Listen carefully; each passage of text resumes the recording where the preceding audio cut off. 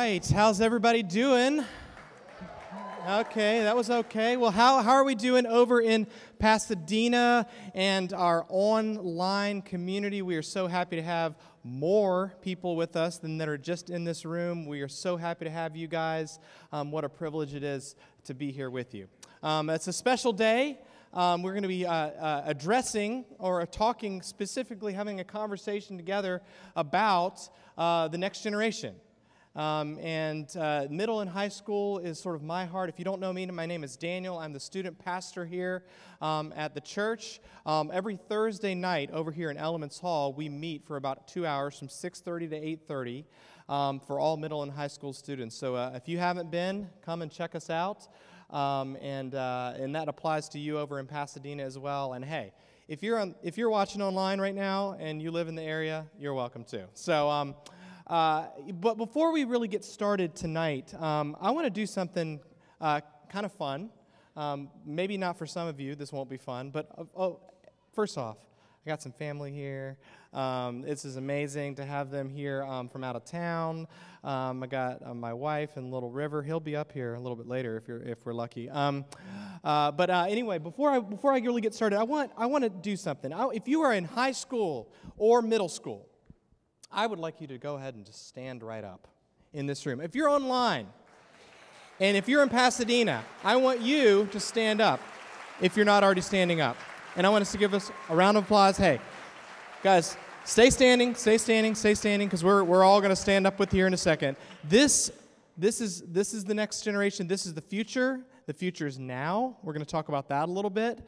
And so if you could, with me as a church, over in Pasadena as well, if you could stand up together with us, and we're going to pray for these students of Lighthouse Church, okay, as we kick off our day today.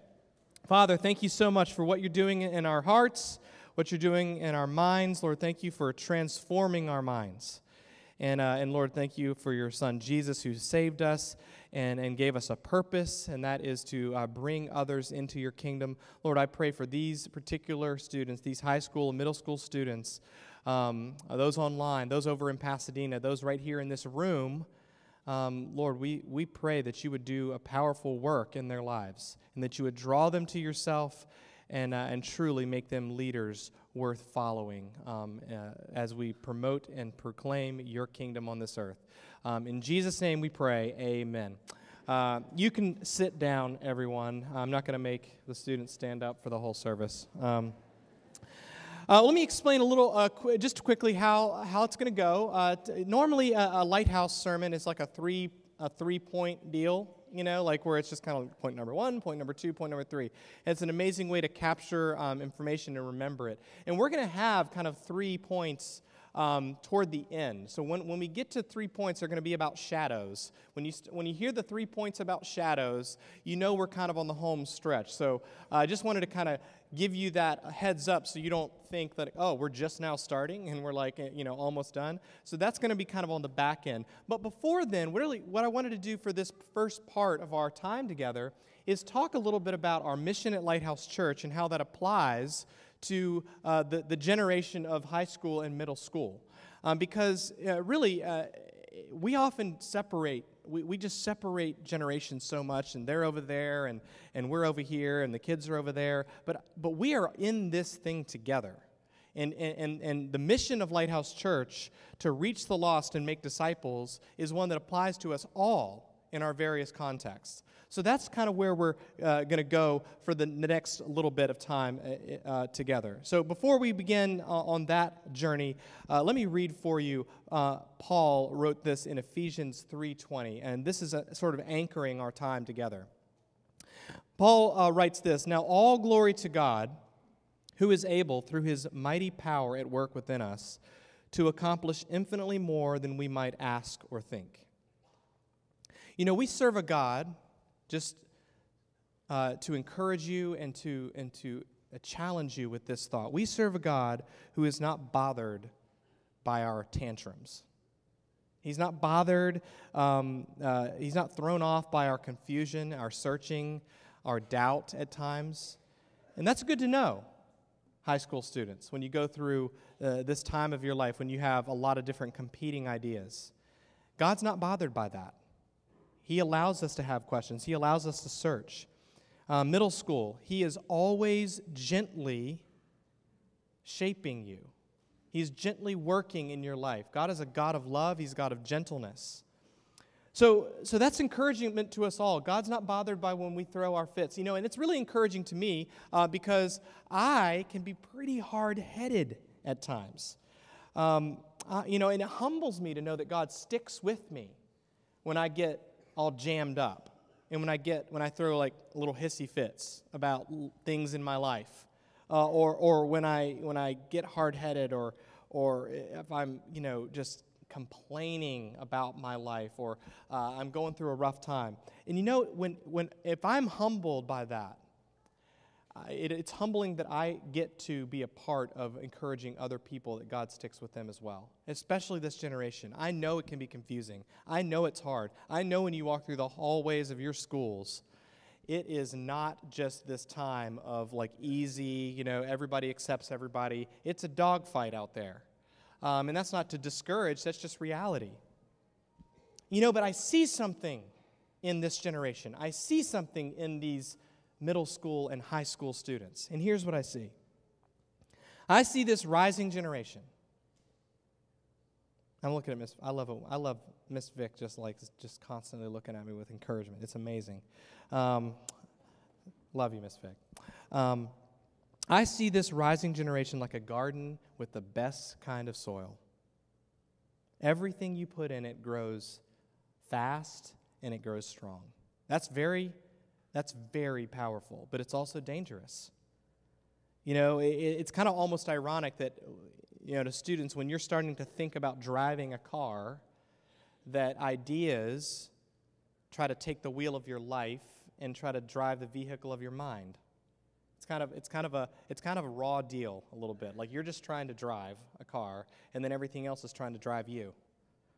And it's the age, but there's so many good things. It's the age of realizing that not just actions, but ideas do have consequences. It's the age that hasn't yet been tainted by years of bad habits. It's the age where empathy and compassion begin to mean something. It's the age of trying to make sense of the world. It's the age of learning who you are and who others are. It's the age of learning lessons the hard way sometimes. It's the age where getting knocked down simply means getting right back up most of the time. It's the age where anything is still technically possible. Technically. That's not the case in my life. It is not technically possible for me to be a Major League Baseball player. As much as I want that, my body says otherwise. I can't do it. It's the age of enthusiasm and passion, figuring out what's worth caring about. I look at this generation. I look at you guys. I see you. I see you guys standing up. I see you. I don't see you, Pasadena and online, but I know that you're there. I wanted to, but I couldn't. I couldn't make it work. I look at this and I'm like, wow, what a generation. What potential. And I know that many of you parents out there are thinking, well, I'm just trying to keep up with, trying to figure this thing out, the trends and the lingo that doesn't make sense anymore. I mean, are things catching on fire out there? Or, is there a lot of fires burning? Or is that just a cool thing? I mean, there's a lot of things happening in our world that we don't understand. And maybe some of you might resonate with the words and the lyrics of the great Bob Dylan when he wrote, "Don't criticize what you can't understand. Your sons and daughters are beyond your command." Some of you might resonate with that, and you're like, yeah, yep, you got it right, Bob. You knew that back in the 60s. But you know what? Watch out, because actually that's more true than you might think. Parents, your sons and daughters are out of your command, but they're in the hand of God, who can do infinitely more than we could ever ask or think. Never forget that. Never forget that, yes, there are certain things that are going to be out of our hands in the climate that we live in, but they are in you. Students, you are in the hand of God.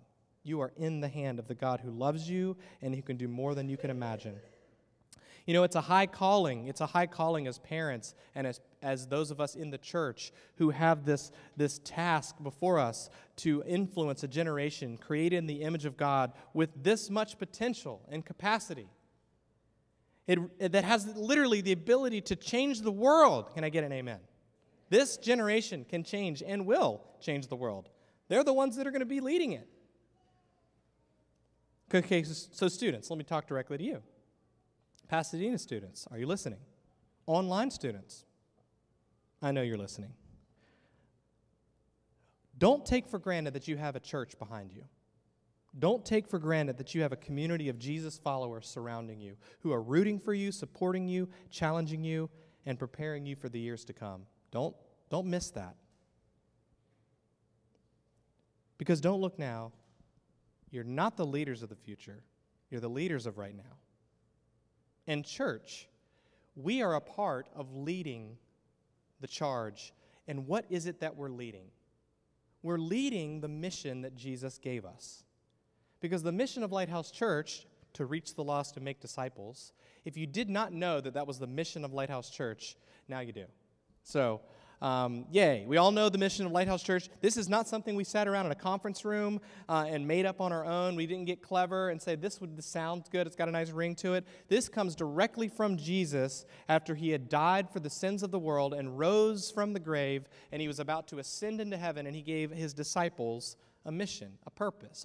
You and I all have a purpose, and here it is. This comes from Matthew 28. And Jesus said this, Jesus came and told his disciples, I have been given all authority in heaven and on earth. Therefore, go and make disciples of all nations, baptizing them in the name of the Father and the Son and the Holy Spirit. Teach these new disciples to obey all the commands I have given you. And be sure of this, I am with you always, even to the end of the age. That last part is what inspires me, encourages me. No matter how hard it gets, no matter how tough or how confusing maybe life becomes, Jesus has promised that he will be with us all the way through it. All the way through it. This mission that he gave us. That making disciples, dealing with people in general, is not going to be easy. People are not easy. You're not an easy person. I'm not an easy person. So when we're discipling, it's going to get tough. And Jesus says, I'll be with you and I'll stick with you all the way through this mission and this purpose. So, our goal at Logic is to accomplish that mission, is to work on that mission. We do it in the climate of teen culture. We speak that language. We try to. We try not to get too cheesy, or, like sometimes you try too hard. Right, Ryan? You try too hard, it gets bad quick. You know that's right, students. When adults try too hard, whew, sad news. But, we try to do that, and we often group this mission into one, but it should really be two. Because we say it kind of with this ring to it, this reach the lost, make disciples, but it's really reaching, and then once we're able to reach people, then we can disciple them and draw them deeper into a relationship with Jesus. So our Thursday nights at Logic, right over here in Elements Hall, 6:30 to 8:30, are our reach nights. So there are reach nights. This is where we create an environment, or we try, by God's grace, we create an environment that is welcoming. Again, like Abby said, it's the friendliest place in town. We don't get it wrong. I'm sorry. We do get it wrong. That's on opposite day, we don't get it wrong. We don't get it right every single time, but we try our best to create an environment that's friendly and welcoming and that says, you are loved and you belong here. That's our reach nights. We have worship, we have teaching, we build community. And then, for the first time ever, we are now pushing our discipleship aspect of the night, where we used to kind of like herd everybody into small groups at the end of the night, whether you wanted to or not. Now we're saying, you decide, you choose to be discipled and go deeper. And we're going to do those on Sunday, late afternoons, early evenings. And those are available on our LH small groups page now. We have a middle school, high school, guys and girls small groups that you can be a part of. Because truly reaching requires really the right approach. Really, it really does. Building a healthy culture is our approach at Logic. And culture is kind of a hot word in our society today, and it bears kind of defining it. It's kind of worth defining it.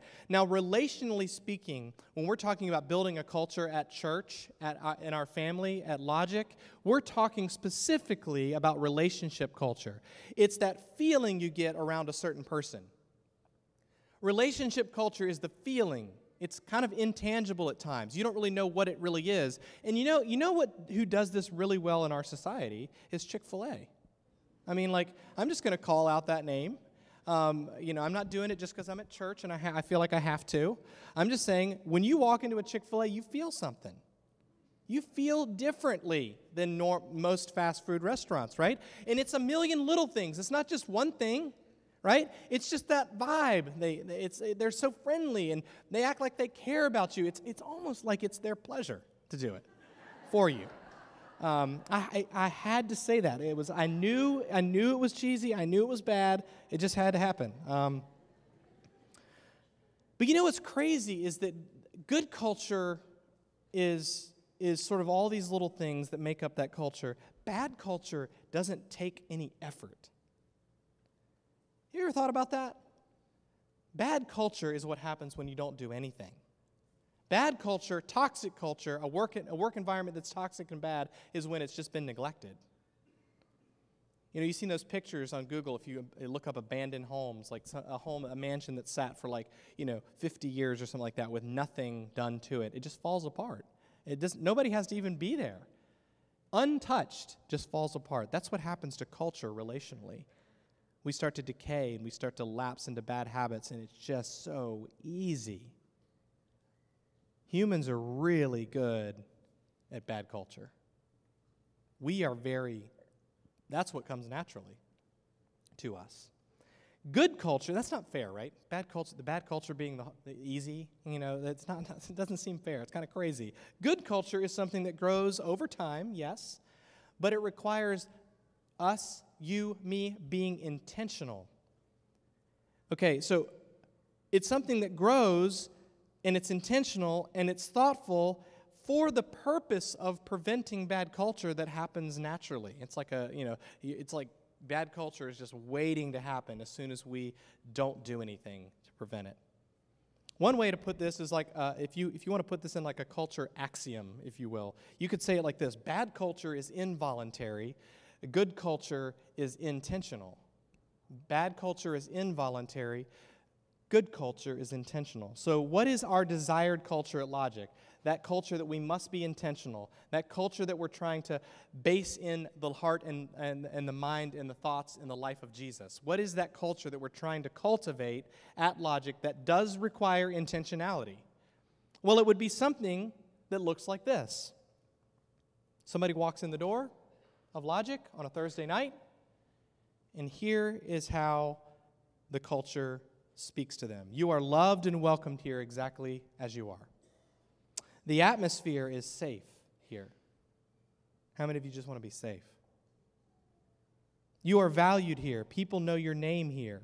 You'll learn what God's love looks like here. God isn't shocked by your struggles here. Your leaders aren't shocked by your struggles here. People are kind here. You can take a deep breath here. You can make friends here. There's a good vibe here. There's joy here. There's purpose here. We have fun here. There are people to talk to here. Your faith will grow here. You'll learn how to follow Jesus here, and you don't have to be perfect here. See, our reach is as good as our culture.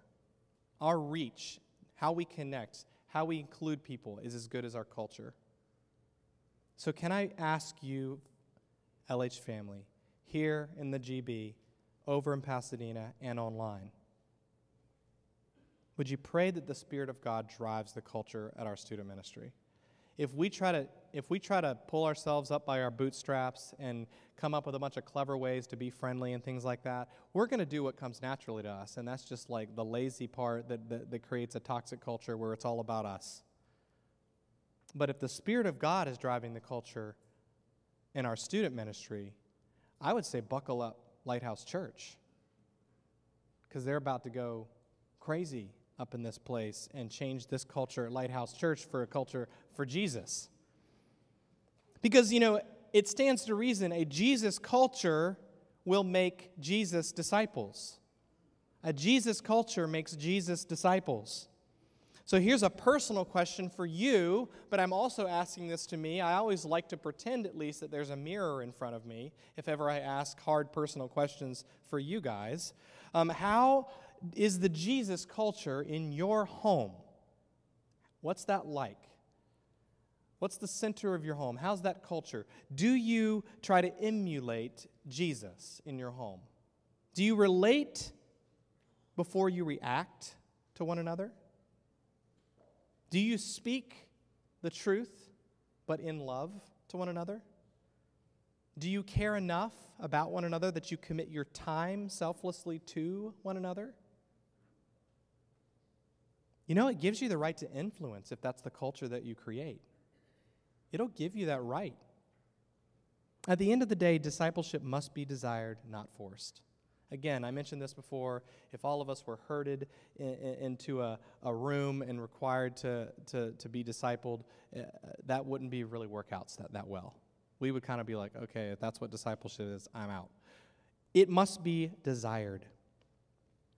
Logic discipleship groups, our hope and our passion for these is that we're going to take the experience of a Jesus culture on a Thursday night and move in the direction of a Jesus lifestyle throughout the week. This takes time, it takes trust, it takes those small circles, it takes that intentionality. You know, lately, I've been thinking a lot about discipleship. In the past several months, my desire to gain a deeper understanding of what that means has kind of grown. Deeper understanding of what it means to be discipled and to disciple. And largely that's coming from the fact that I'm a dad now. And if you didn't know that, I'm actually going to have River come on up here. Let's see how this works. Hey, buddy. Say hey. This is River. He's not going to be up here very long because I don't know how long you can hold onto this baseball. But I wanted to show you a couple things. Here's a couple of pictures of River. There's one. He's actually up here live, but I had pictures because he wasn't here for other services. Here's another picture. You can see how much he loves baseball. That's amazing. He told me how much he loved baseball. I didn't have anything to do with that. I haven't said it like 1,000 times to him, but do you like baseball? Do you like baseball? Yeah, that's what I say like 100 times a day. Do you like baseball? Do you like baseball? So he loves baseball, right? So, and then the third picture is, this is totally also not a situation where my wife Hannah and I had paid a photographer to take our pictures. This was somebody just candidly took this picture. Just kidding. This is us taking a walk in our neighborhood, and what I want to focus on is the fact that River is on my shoulders. And okay, so we can say bye, River.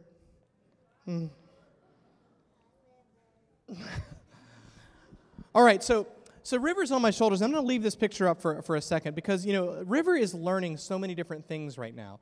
He's learning how to clap, which seems really impressive to us, even though that's what we all do whenever, you know, for our whole lives. He's learning the sound of his voice. He's learning to play copycat, like you'll do something, he'll do something, which is a very sobering thought for parents when you start to really realize the implications of that. And one thing is that he likes to ride on my shoulders. And recently he started being able to do this on his own. Like I'll just hold his legs and he's not like just flopping around, which is really cool because he loves to be up there. And the thing about shoulders, him being on my shoulders, is I really started thinking recently about this idea that I'm a giant to him. Like I am a massive human being compared to River, and I'm not really that big of a guy. But the thing about being on my shoulders, when I put him on my shoulders, is that River can actually see further than I can see. That's crazy to think. He may not know what to do with the information, but he can still see further than me. And I have a friend who was getting this tattoo done on his arm, and it was like this tattoo sleeve, and it told this story that and I asked him about it, and he said there's part of it that has this kind of arm of a giant that kind of wraps around his arm, and I was like, where does that come from? And he said really it comes from that quote, that famous quote by Isaac Newton that says, if I've seen further, it's because I've stood on the shoulders of giants. And you know, all of us have giants in our life. Somebody that we see, like that's the person to aspire to. All of us are a giant to somebody. Don't look now. You're a giant to somebody. Somebody is walking and looking at you as larger than life. And shoulders aside, you know, Isaac Newton quote aside, I believe that when we're talking about legacy and influence and discipleship, one of the things that's most attached to a giant is their shadow, which is we're going to get to our title of today, really, is in the shadows of giants, because you and I are all giants to somebody, and we're in the shadow of a giant that we see. We all cast a shadow, and we're all in somebody else's shadow. And that comes a few different ways. You can be in somebody's shadow naturally, just kind of like the person you live with or that you work with or that you see every day and you have no control over it. That's naturally. You're in their shadow. They're in your shadow. This happens strategically as well. I can put myself in somebody else's shadow intentionally and say, like, hey, can you help me? Some people do that to us too. And then sometimes it happens accidentally. People pass into our shadow. They pass right back out. Many of you can probably resonate with the idea of remembering a conversation you had with somebody that you met once and you've never seen again. Like, those are the types of encounters that we have with people, where people enter into our shadow, or we enter into somebody's shadow and they influence us. And so we're in a shadow and we're casting a shadow.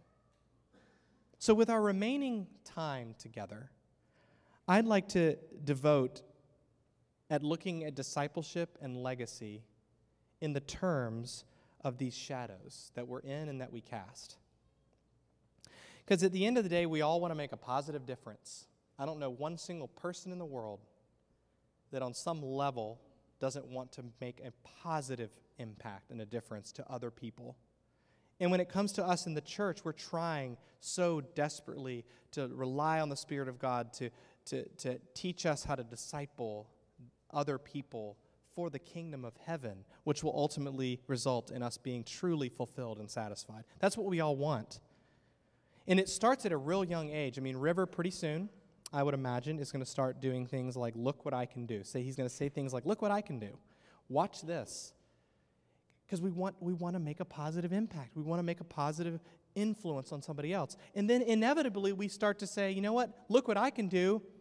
Let me show you how to do what I can do. It's almost like we're built in. It's almost like we're created to disciple other people. Isn't that amazing that we're almost made to do it? And I would say that most of us would say that the saddest thing in life is the opposite of making a positive impact, is to live a forgettable, insignificant, invisible life. Like that would be you and I are one of our worst things that we could think about if we got to the end of our life and it was forgettable and invisible. So these shadows we cast and the shadows that we're in are worth paying attention to. And there are 3 attributes that I really want to land the plane on today when it comes to talking about discipling a culture of Jesus. They apply to our reach. They apply to how we disciple. Before we talk about those 3 attributes of shadows, let me read something that Jesus said in the Gospel of John. Jesus said this, and John wrote it. I am the light of the world. If you follow me, you won't have to walk in darkness, because you have the light that leads to life. You know, Jesus' light. This is a claim that is for us all. That is just incredible to think about. Jesus is the light of the world. That's a bright light. That's a bright light to be the light of the entire world. Bright lights reveal everything. We can see clearly with a bright light. A strong light allows us that clarity, that vision. And you know what else a bright light does? It casts a shadow. So the question I have is, am I allowing the light of Jesus to influence my shadow? Am I allowing the light of Jesus to influence my shadow? So there's 3 things. Here we go. The first thing to really contemplate and think as we talk about discipleship in terms of shadows is that your shadow doesn't need a big audience. This is, I feel like, borderline a lie that we often believe, is that in order to truly impact somebody, your shadow doesn't need a big audience. In order to truly impact somebody, I must have a wide, vast reach of a lot of people. We see people that are standing on a stage and they're talking to 1,000 people or whatever, and we say, oh, that person has way more impact than I have. Well, I think many times we mistake the term impact with inspire. Impact is much more powerful than inspiring a large group of people at once. Jesus sets examples for us in this idea of what it means to truly impact somebody's life, and not only their life, but the life of people around them. Many times in the New Testament, we read the stories of Jesus. The story of Zacchaeus, which TC referenced last week. He focused on the story of Zacchaeus last week. We're going to look about it a little right now, because Zacchaeus is a prime example of somebody that Jesus impacted. Jesus is going through this town of Jericho. Zacchaeus is a hated person. He's kind of trying to stay in the shadows himself, or kind of stay hidden, if you will. And Jesus has a throng of people around him. And Jesus looks up in that tree, and Zacchaeus is probably trying to keep a low profile. And he calls him out. And Jesus had an opportunity, maybe by our definition, to impact a lot of people right now. Jesus could have given some credible sermon. He could have used some really good points. He could have really had his 3 points lined up to use Zacchaeus as an example for everybody. But instead, what did he do? He said, Zacchaeus, come down out of that tree. We're going to go hang out today. And Jesus hung out with one person. And Zacchaeus' whole family was changed, and the lives of hundreds were probably changed by Zacchaeus as a result of Jesus impacting Zacchaeus by inviting Zacchaeus into his shadow. Well, what about the story of the woman at the well? If you don't know that story, it's Jesus had just performed these miracles, these crazy miracles, fed 5,000 plus people with some bread, with a few loaves of bread and some fish. And he's passing through this part of town that nobody wants to go through, and he's like, let's go this way. So he and his disciples are probably thinking, what is this guy doing? We don't hang out with the Samaritans. I don't know what he's thinking. Come on, when are you going to do the next bread trick? They're probably, he's like his fame is kind of being passed around the countryside. People know about Jesus now. And Jesus is like, hey, let's take this little detour. And he stops at this well. Disciples go off to go get more food. And Jesus ends up having a conversation with a Samaritan woman. And she's got baggage, just like you and me. And just like Zacchaeus did. And he has this conversation with her. He's like, hey, you're drinking this well, and you're drinking from this water, and you'll be thirsty again. You drink from the water I'll give you, you'll never thirst again. He starts reading her mail to her, telling her all that she's done wrong, and she's like, oh my gosh, he's the rabbi, he's probably going to condemn me, all this kind of stuff. And Jesus instead gets personal with her, invites her into his shadow, teaches her the way to true life, and then her whole village is impacted by that one conversation Jesus had because he invited one person into his shadow. Your and my shadow doesn't need a big audience. And Jesus shows us that over and over again. Read through the Gospels and see how many times Jesus had one person that he impacted. There's hope for us all when we read these stories. Number 2, the light you are in determines the clarity of your shadow. If I'm standing in a bright, sunny, sunlit field, my shadow is crystal clear on a sunny day with no clouds. And it's like that with you and I when we stand in the presence of Jesus, who said he's the light of the world. If we open ourselves up to him and we stand in that full light, our shadow is going to be clear enough for people to see and follow. Now, similarly, if you walk on a cloudy day, you can kind of see your shadow sometimes, but it's very blurry. Very blurry. You can't really define it. So weak light produces weak shadows. And I was lying in bed a couple of nights ago. I didn't tell you this. And I was basking in the light of my phone, just staring at it, And I had this thought as I was kind of thinking about preparing, talking about light and shadows and things like that. And the thought was this, and I'll get personal and I'll ask you the same thing. Is the light of your phone the brightest light in your life? That's convicting, right? Because last time I checked, my cell phone light doesn't cast a big shadow. It doesn't, like the glow of it. And really, is that the strongest light? It was a thought that I had, and we'll move on, but it just something worth thinking about. When we live our lives outside of the light of Jesus, our shadow is going to be weak. When we're not walking in the light of Jesus, those in our shadow are left guessing what to follow. Especially people who are trying to look to us to help them navigate this world and how to be a Christian and what does it mean to follow Jesus. And if we spend all of our time outside of the light of Jesus, and yet we're like, yep, I'm a Jesus guy, and they can't see our shadow because we're not in the light.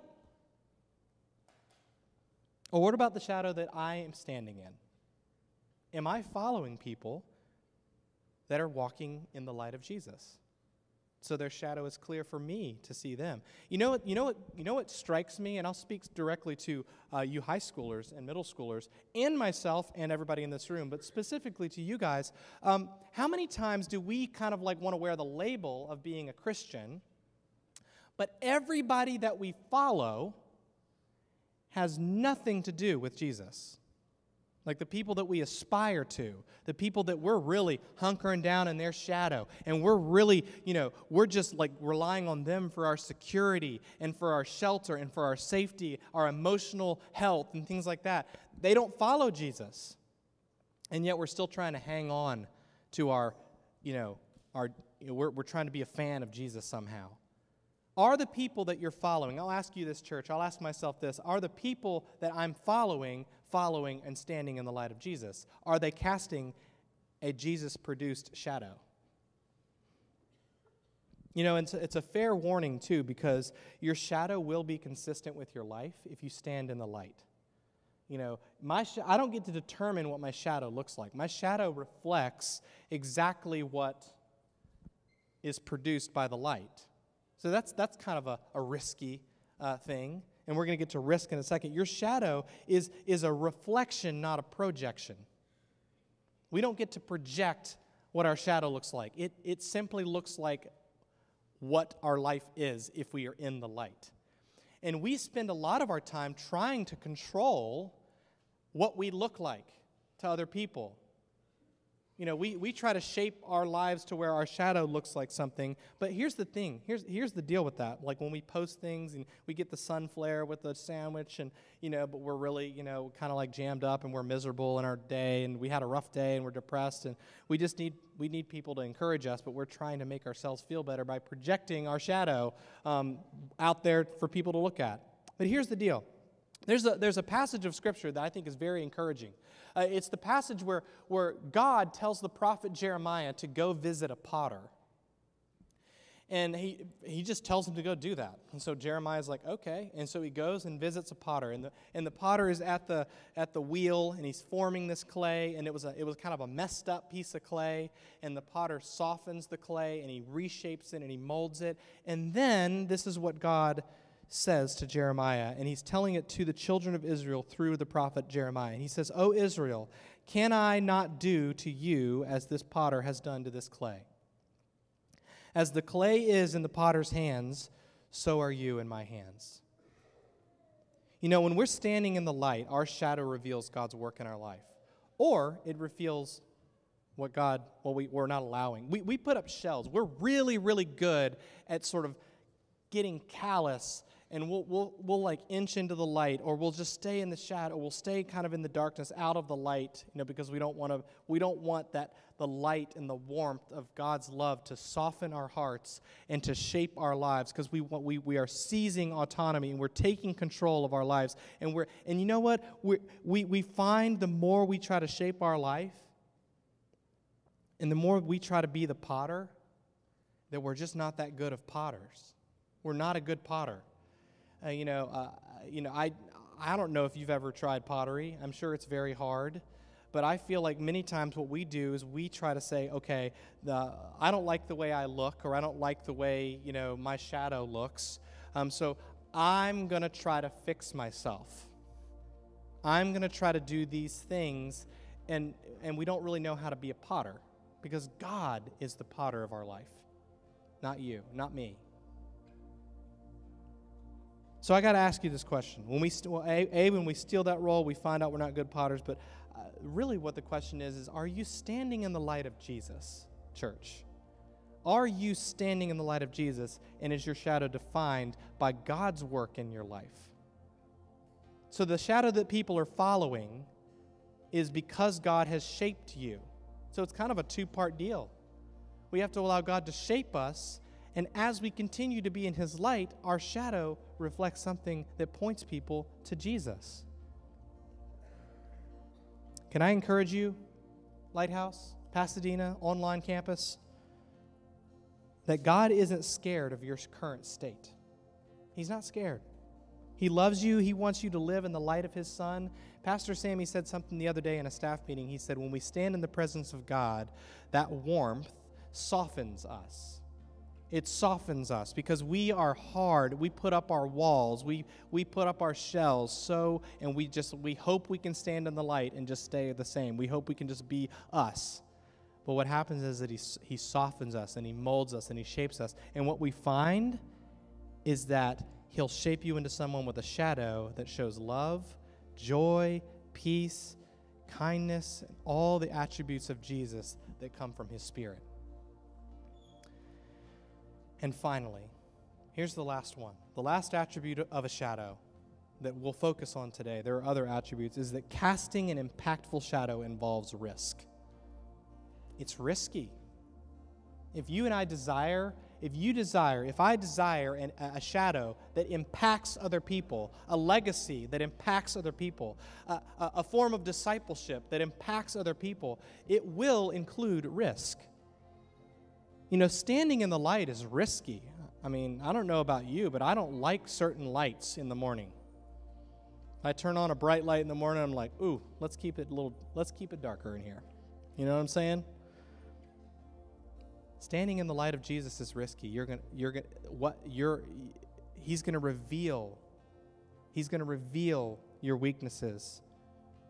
Allowing God to shape you is risky because, it's uncomfortable sometimes when He starts to chip away at those hard parts of you and shape you into His child.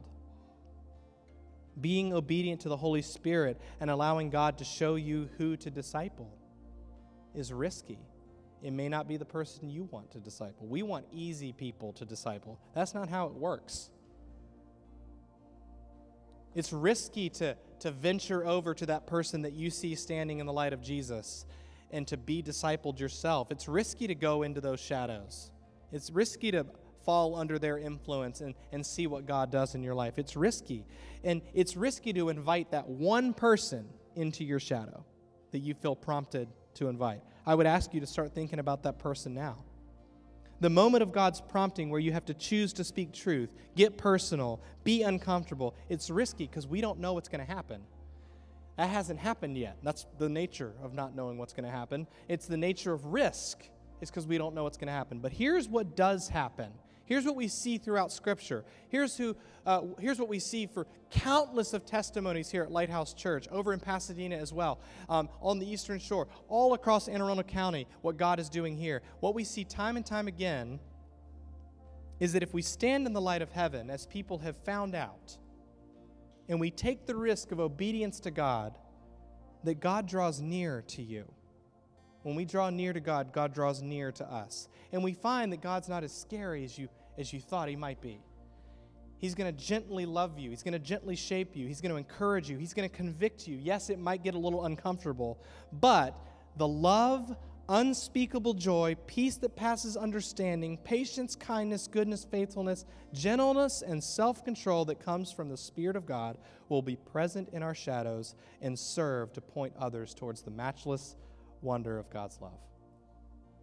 So hear me, church.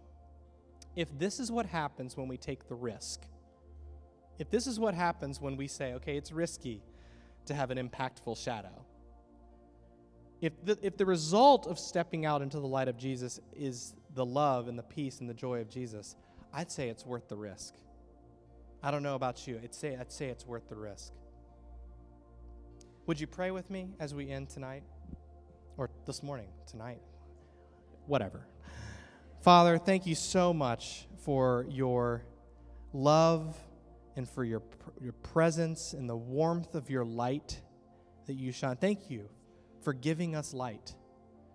And Lord, I pray that as the effect of that light on us produces shadows, that those shadows would be because we've allowed you, through studying your word, through listening to your voice, that still small voice that happens to us, to shape us and to mold us.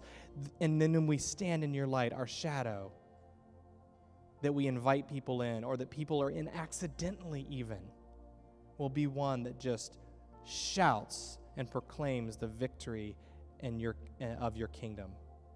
And Lord, I pray for these students that are in this room, these middle school students, these high school students that are over in Pasadena, that are watching online right now, that your Holy Spirit would convict them of a need to be shaped by you, and then to wait and expect to experience the love that comes from you. And Lord, I thank you for this opportunity today. Lord, we pray for Lighthouse Church that you would control and define and to shape the culture of love, and that those who enter these doors would be at home because they belong in your family. Lord, I pray these things in Jesus' name, amen.